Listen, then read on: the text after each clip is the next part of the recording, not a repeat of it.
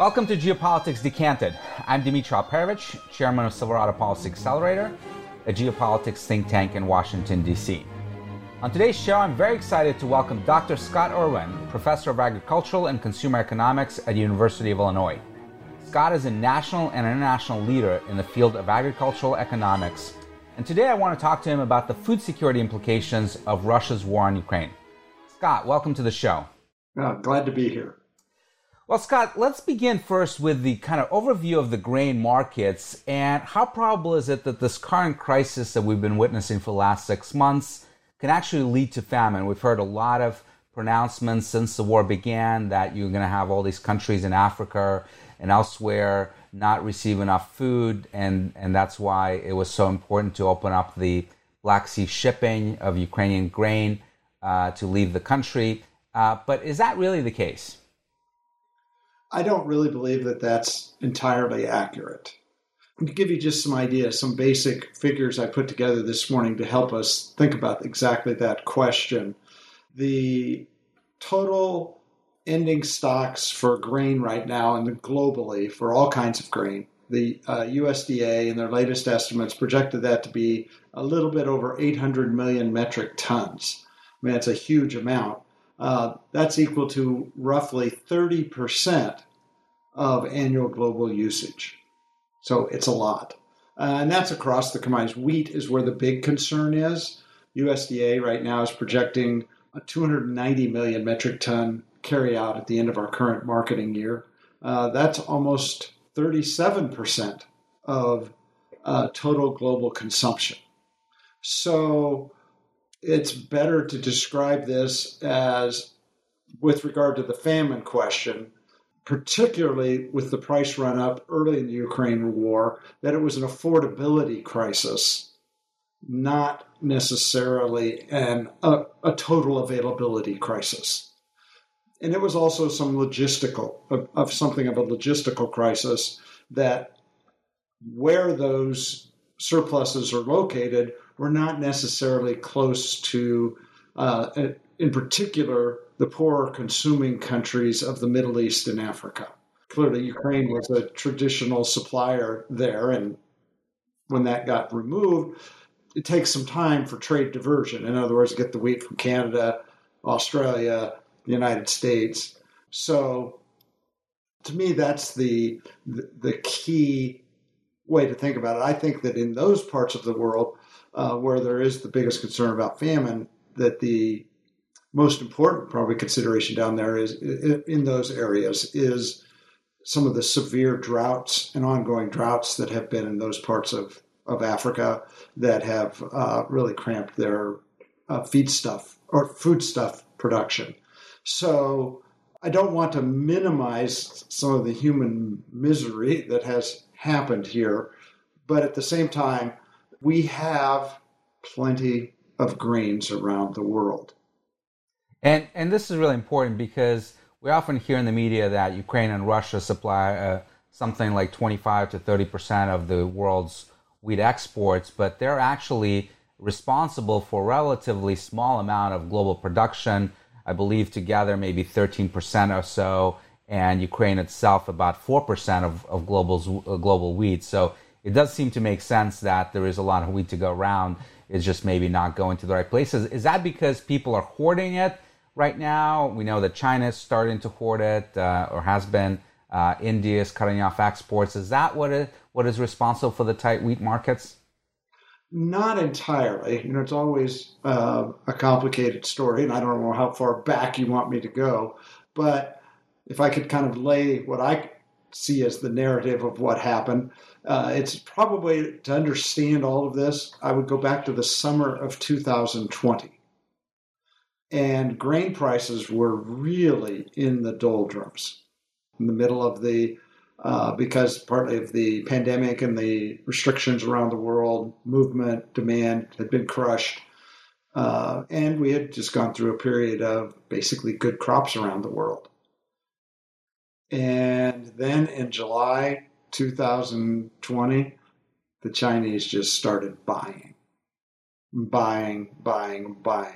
So up until the Ukraine war, I'd say the understanding grain price movements, it's a combination of what I call China, China, China, and then some less than stellar production years in various locations around the world. Both of those kind of conspired to put prices at historically high levels. Like before China started buying, wheat was probably running around $5 a bushel, and then pushed it up about 60% to around $8 a bushel. And all of this happened before the war, right? All of this was 100% before the war. That's what the grain markets were dealing with. By far and away, the most massive factor was China's buying for a combination of reasons. Some of it politics with the trade agreement with the Trump administration. Some of it because of their own internal shortages. And then some of it is they're rebuilding their domestic stocks, because it's an important factor. You know, it's very hard to know how much when China's buying. We have a good idea of their buying amounts, but they're very secretive about exactly where it's going. In the U.S., we have good data on the consumption, decent at least consumption data. Everybody just guesses massively about, you know, where stuff is going. You know, it goes into China. It's like a giant funnel in global grain markets. To give you an idea, in corn, the USDA right now is projecting that corn ending stocks are a little over 300 million metric tons globally right now for the current marketing year. Well, it'll start soon, the new marketing year. And China is estimated, and this is an estimate with a lot of debate surrounding it, 2/3 of those stocks, 200 million metric tons. So, you know, it's a huge swing factor what China is doing in global grain markets right now. You know, it's a huge issue. And so that's the first part of the story. That's why we started the Ukraine war already with relatively high by historical standards grain prices across the board. And then, you know, the war hit, and it was all sorts of factors coming into play to drive prices as high as they did. But of course, it's super interesting to me right now as an observer and sometimes participant in these markets that the markets are saying the crisis is all behind us. Prices have all gone back to where they were before the war. And what do you make of that? Is that because of the deal that Turkey managed to put together between Russia and Ukraine that's now allowing some exports out of Odessa? That helps. But if you look, the big price decline happened well before that. It happened well before that. So it's a combination of things, in my opinion. Watching the market evolve in real time in late February, March, April, May, you know, there's just a series of really unprecedented risks that the market had to price into the price of wheat and corn also. But in particular in wheat, one was, while you're right, on a global scale, Ukraine's wheat production is not that large, but it plays an outsized role in global wheat exports. So it's important. And there was just great questions about how much, if any, wheat was going to get planted this spring in the middle of, you know, this massive land war. So the market had to deal with that. I remember I wrote an article, I think it came out in early April, and it was in Time magazine, and I said, I wouldn't be surprised if Ukrainian farmers got as much as 2/3 of their wheat planted. I received massive blowback on that prediction at that moment. And it turns out I was too low. So that gives you just, I think, a flavor of what we were dealing with, and one that I still think is very interesting looking forward, but it has had an impact, is the markets had to basically bake into the price of wheat and other grains the probability and implications of a nuclear exchange in the middle of one of the more important grain-producing areas of the world. And so if you want to answer the question of why did the price of wheat have to go up $5, initially it was just all of these uncertainties, basically building in a tremendous, what we say in the trade is a risk premium into prices for all of these unprecedented things that in the immediate days and weeks after the war started, the markets just had to try to price in. And fortunately, none of the worst of our fears about what could happen, at least agriculturally, did not happen. And we saw, of course, the same thing in the oil markets with a huge spike in oil prices and then coming down as people started to get more comfortable with the situation. One question I have for you is around substitutes. Why do we talk so much about wheat and potential shortages of wheat, but not consider potential substitutes for wheat like rice and so forth that people can still consume to get their needed calories? I don't know why we don't pay attention to that, but I guarantee you the market does. That this is exactly one of the big reasons why the price of wheat is now sitting right back where it was before the war started, Dmitri. That, as I like to say it, when confronted with this kind of supply shock and global geopolitical risks, what's the job of the market? It's really, in economic terms, really simple to describe. You have to run up the price of wheat in this situation high enough that you discourage usage. You move up the demand curve. So somebody has to get priced out of using wheat so that you kind of economize on current supplies. And then you run the price up high enough also to encourage substitution of other commodities from other places and closely related substitutes in terms of foodstuffs like rice, which is in relatively plentiful supply around the world. And then lastly, you run up the price high enough that you encourage expansion of wheat production around the world. And is there a lot of capacity for expansion? Certainly enough. There's enough flexibility in the global system. You can't create new acres very quickly around the globe, but even that does happen over time if prices stay high enough, long enough. But you can shift around acreage. For example, you can see here in East Central Illinois, it's not very much, but there was more planting of winter wheat, spring wheat or winter wheat than I've seen in a long time. And it's just a few fields, but we haven't seen those for a long time. So multiply that globally. That's the market's job. Yep. Run the price up high enough to get those tasks accomplished. And right now the market is saying, job well done. And what role do biofuels play in all of this? I believe something like 40% of U.S. corn is currently used for biofuels.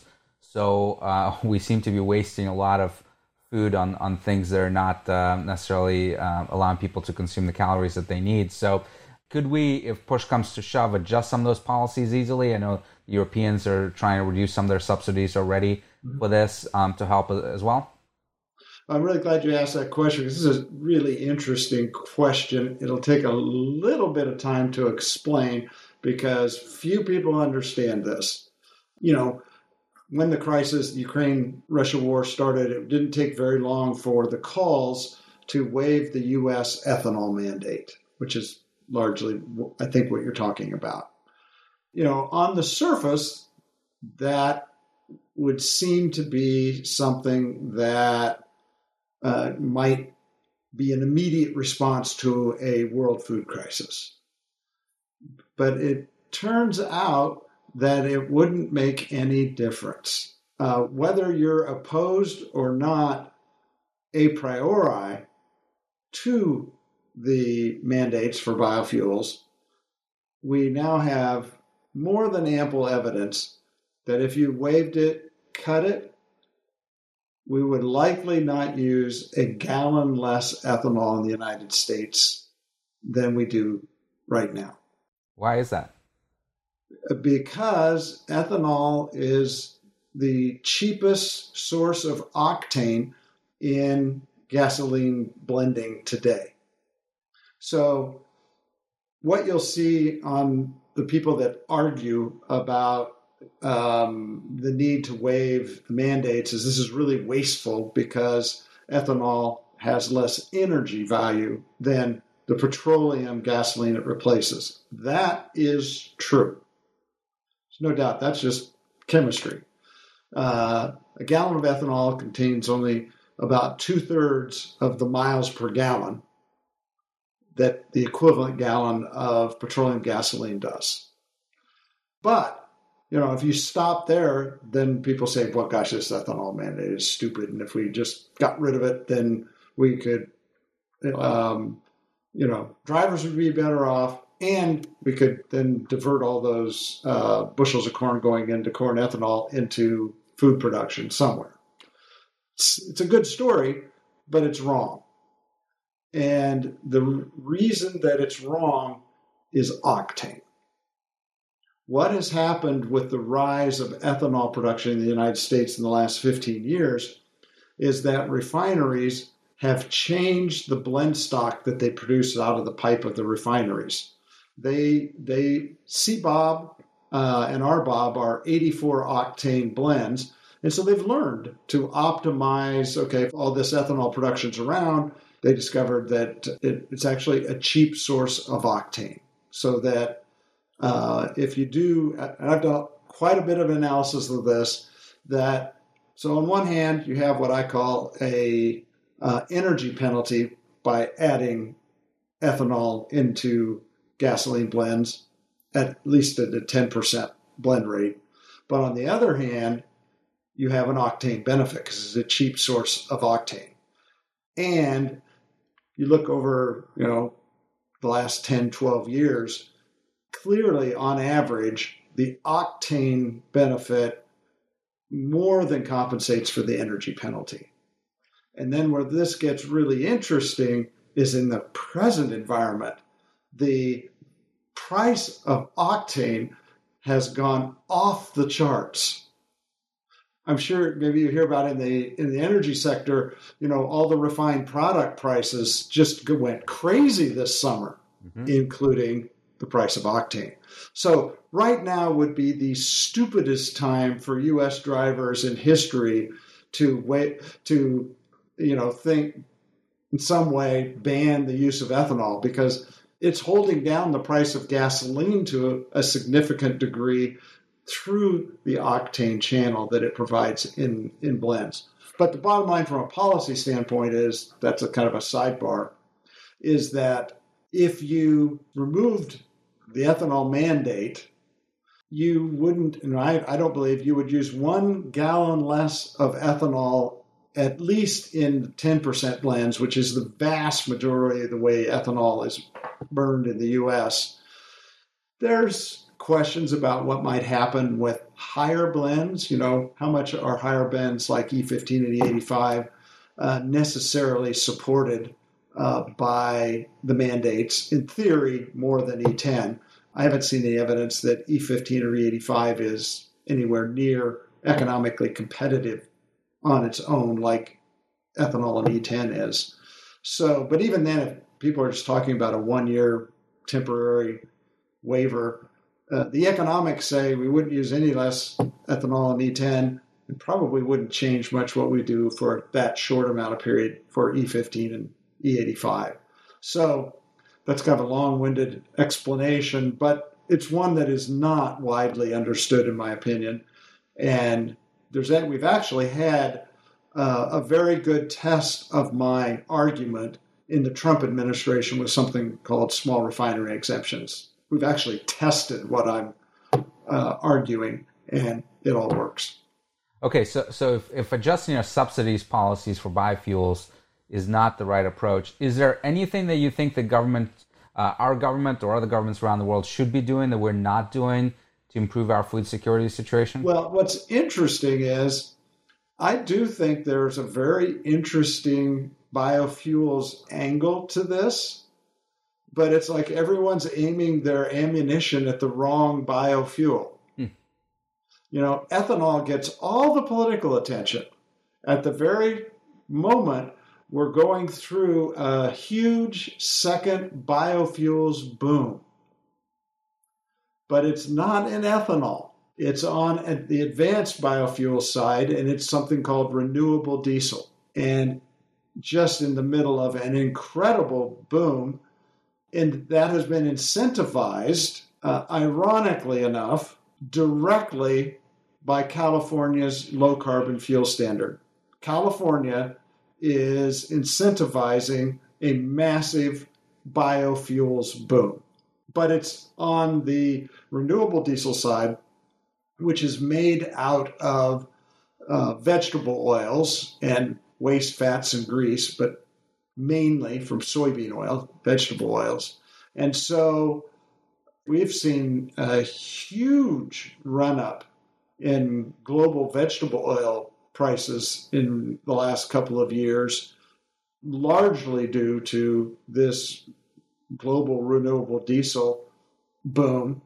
And it's what I like to call wildly expensive stuff to make. Wildly expensive.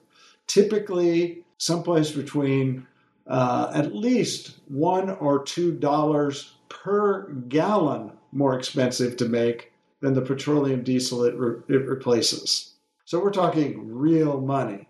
And so it's not naturally competitive. It doesn't have this blend issue. Now, people argue, well, it's justified based on its carbon mitigation advantages. I'm just talking about what's going on and what affects directly the price of fuels. And there's an argument that can be made if you want to provide some relief for pressures in the biofuels arena. You take a look at renewable diesel and vegetable oils, but nobody wants to talk about where the waiver would need to be really is not on the U.S. ethanol mandates. It needs to be in the California low carbon fuel standard.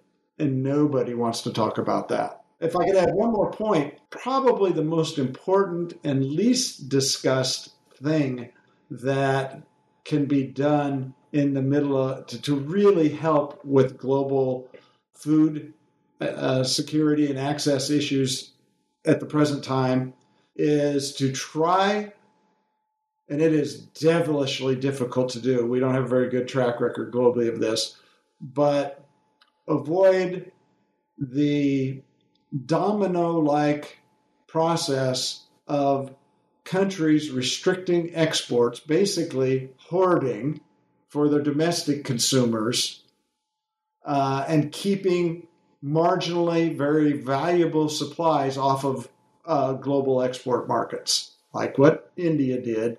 So far, it looked like it kind of got started, some of that, but the prices cooled off quick enough that it seemed like it didn't get going as severely as it did in 2007 and 08. But this is the number one thing we should focus on when we get these big grain price spikes, and there's legitimate fears about famine, increases in hunger among poor consumers around the world. The number one thing we should focus on is preventing, if there's any way to do this through diplomacy, countries kind of panicking to protect their domestic consumers. So I was just about to ask that. So India famously did this, of course, at the start of the war. And do you think they did this because they were genuinely concerned about supply issues for their consumers, or did they want to disconnect the pricing of the global wheat markets from their domestic prices by preventing exports? I don't really know an answer to that because I don't have enough knowledge of internal domestic Indian politics. But I do know it is a kind of knee-jerk reaction to countries around the world when we get into these grain price spikes. It has a long history, and we've not been terribly successful about preventing it. But you imagine, I mean, it's very simple for people to understand. If we're already facing a situation of tight supplies, fears of further supply shutdowns, and then out of fear, people who would normally be selling into the global export markets then withdraw and ban exports, that is just literally throwing gasoline on a fire. So let's talk a little bit about this deal that Turkey managed to put together with Russia and Ukraine to allow for some exports of products. It's been about a month now since that deal was signed in late July, and you're hearing some rumblings from Russia complaining that the food exports are really not going to Africa where it's most needed, that some of it is going to places like Ireland and elsewhere.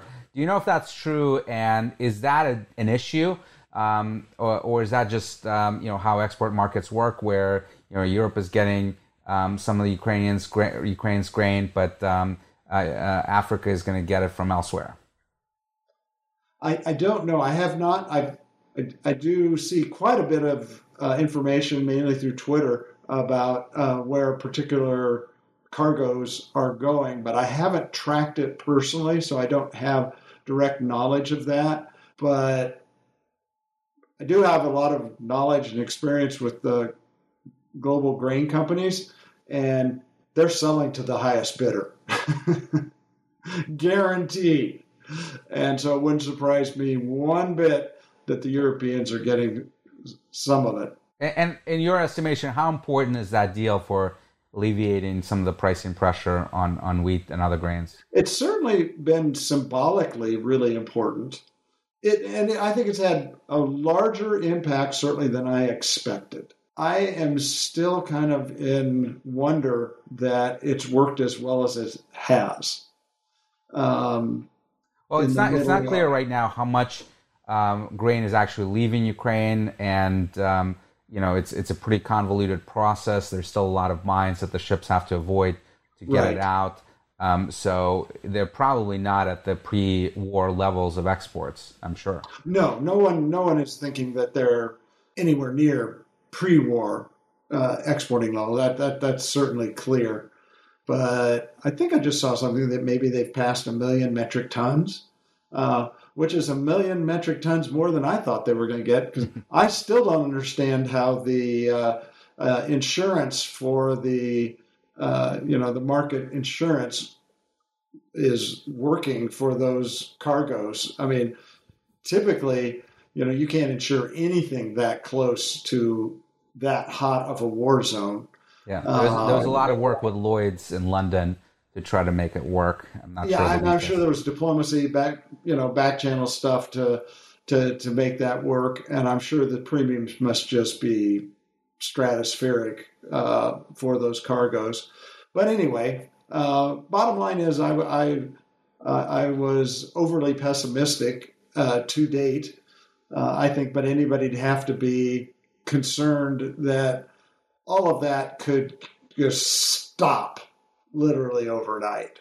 But it's contributed to the decline in wheat prices. I don't think there's any idea about that. It's hard to know how much, but I would definitely not put it as, maybe even a top 3 factor. Yeah. Although it did show, I think, that some of the hopes that people had initially, which I thought were very misguided, that somehow rail or even airlift could substitute for shipping. And it just shows you the volumes that you can transfer through these massive cargo ships. You cannot do that with rail. Fuel costs in air would be astronomical, so that's not a solution either. It's an important truth. We are dealing with bulk raw commodities, and it's a good lesson in how important international ocean cargo shipping is to movement of bulk raw commodities around the world. So last question, Scott, and this was just absolutely fascinating, but if we look sort of towards the future, unfortunately, this is not likely to be the last war that humanity fights that may impact food supply. So what can we do both here in the United States and globally to protect ourselves better against these types of disruptions? Is there anything we can be doing from a policy perspective? Well, this gets us back to several issues that are really fundamental, how to protect ourselves. We've had in the past various kinds of government-operated, what are called buffer stock programs, reserve stock programs. They have an old history in the U.S., but they never worked very well because they were typically captured by agricultural interests who always wanted grain to go in but never come out. They were used more to support farmers than really providing security, right? They just kind of get captured politically by somebody. And you can see how political releases from the Strategic Petroleum Reserve get. So this is kind of a standard economist answer, but it really is the right one. In the long run, the best thing that we can do is try to maximize our agricultural productivity, to invest in R&D, public and private sector, that continues the growth of our productivity, hopefully in a more and more sustainable way over time. And that's a remarkable story of how we have done that for the last 100 years. And I am concerned because we have seen a very large reduction in real inflation-adjusted public sector support, for example, in the United States, for public sector agricultural research and development, while China has massively upped their R&D, and maybe that will be a necessary. It will be a They've also stolen a lot of our IP in this area too. Right. So that is, I think, the number one thing we can do. And it's also, you would say, if we're looking for poor consumers around the world, number one thing we can do for those countries is to encourage them to have a policy regime that encourages the farmers in those countries. I mean, most people don't realize that the vast majority of the globe's poor consumers are also farmers. So if farmers in those countries, it's not always, it's complicated, but improving their incomes and livelihoods means that they eat better. So improving agricultural productivity around the world, top to bottom, all kinds of crops and livestock, in the long run, it's the answer. It's why we have avoided the global famines that we have in the last century, and it will be why we avoid them in the next century if we choose to continue the kind of investing in agricultural technology that we have. So don't give a person a fish, teach them how to fish. That makes a lot of sense. But speaking of productivity, how concerned are you right now about the shortages of fertilizer impacting that productivity? Because you already have a number of fertilizer plants. I think it probably already is. That is a very important question going forward, because of right now, the knock-on effects of the economic sanctions on Russia, big fertilizer exporter. So there's that. But I think probably beyond the Ukraine war, this is going to be ground zero in the climate and environmental sustainability political battles between agriculture and climate and environmental issues. It's going to center around mainly fertilizers, mainly nitrogen fertilizers. You see it in the Netherlands. I don't know if you've seen the farmer protests there, where they've announced that they're instituting some very sharp, restrictive regulations on nitrogen use. And it's not something that's talked about, that people really have any idea. When I talk about, the last century, how we have avoided famine largely around the world, not completely, of course, a large part of that story is nitrogen fertilizer. We talk about the Green Revolution in the 1960s and early 70s in places like Indonesia and India, places that their whole existence have struggled with famine. Well, that Green Revolution was a combination of the application of nitrogen fertilizers in high-yielding rice and dwarf wheat varieties. And of course, it is produced from natural gas, which is in short supply increasingly because of the war, and the prices are going through the roof. Well, there's plenty of supplies of natural gas that can be drawn on. But this is going to be something that I think is going to be a major political front and will have major implications for agriculture, is when people begin to feel the pain and the cost pressures that accompany any reductions in particular, nitrogen fertilizer use. You can go ahead and choose to restrict those fertilizers, but you're going to pay higher food costs. There's just no way out of that. And any good ag economist, I think, would tell you that. And I think it'll be interesting to watch, where different countries around the world come on that trade-off. Europe's already seems like they're willing to accept less fertilizer, higher food costs. I don't know about the U.S., but there's definitely a trade-off there. And the longer run, that's the bigger issue, in my opinion. Well, Scott, this was just so interesting. You debunked a lot of myths that we've been hearing about the last 6 months of this war, about the true state of affairs in the food markets. Thank you so much for taking the time to educate our audience on this issue. I really enjoyed the conversation and really hope that your listeners do as well. I also want to thank one more person, my very good friend Patrick Gray, the producer of really terrific cybersecurity-focused Risky Business podcasts and newsletters. Some of you may know that Patrick has been helping me out behind the scenes with editing these episodes since they began in the immediate aftermath of Russia's invasion of Ukraine. He's been instrumental in helping me figure out how to do this podcast medium and an invaluable sounding board for ideas about guests and topics. But when it came to doing a podcast on this critical issue of food security, Patrick deserves most of the credit. It was his original idea, and he has done much of the research for this show. We had wanted to host it together, but couldn't make it work due to time zone differences.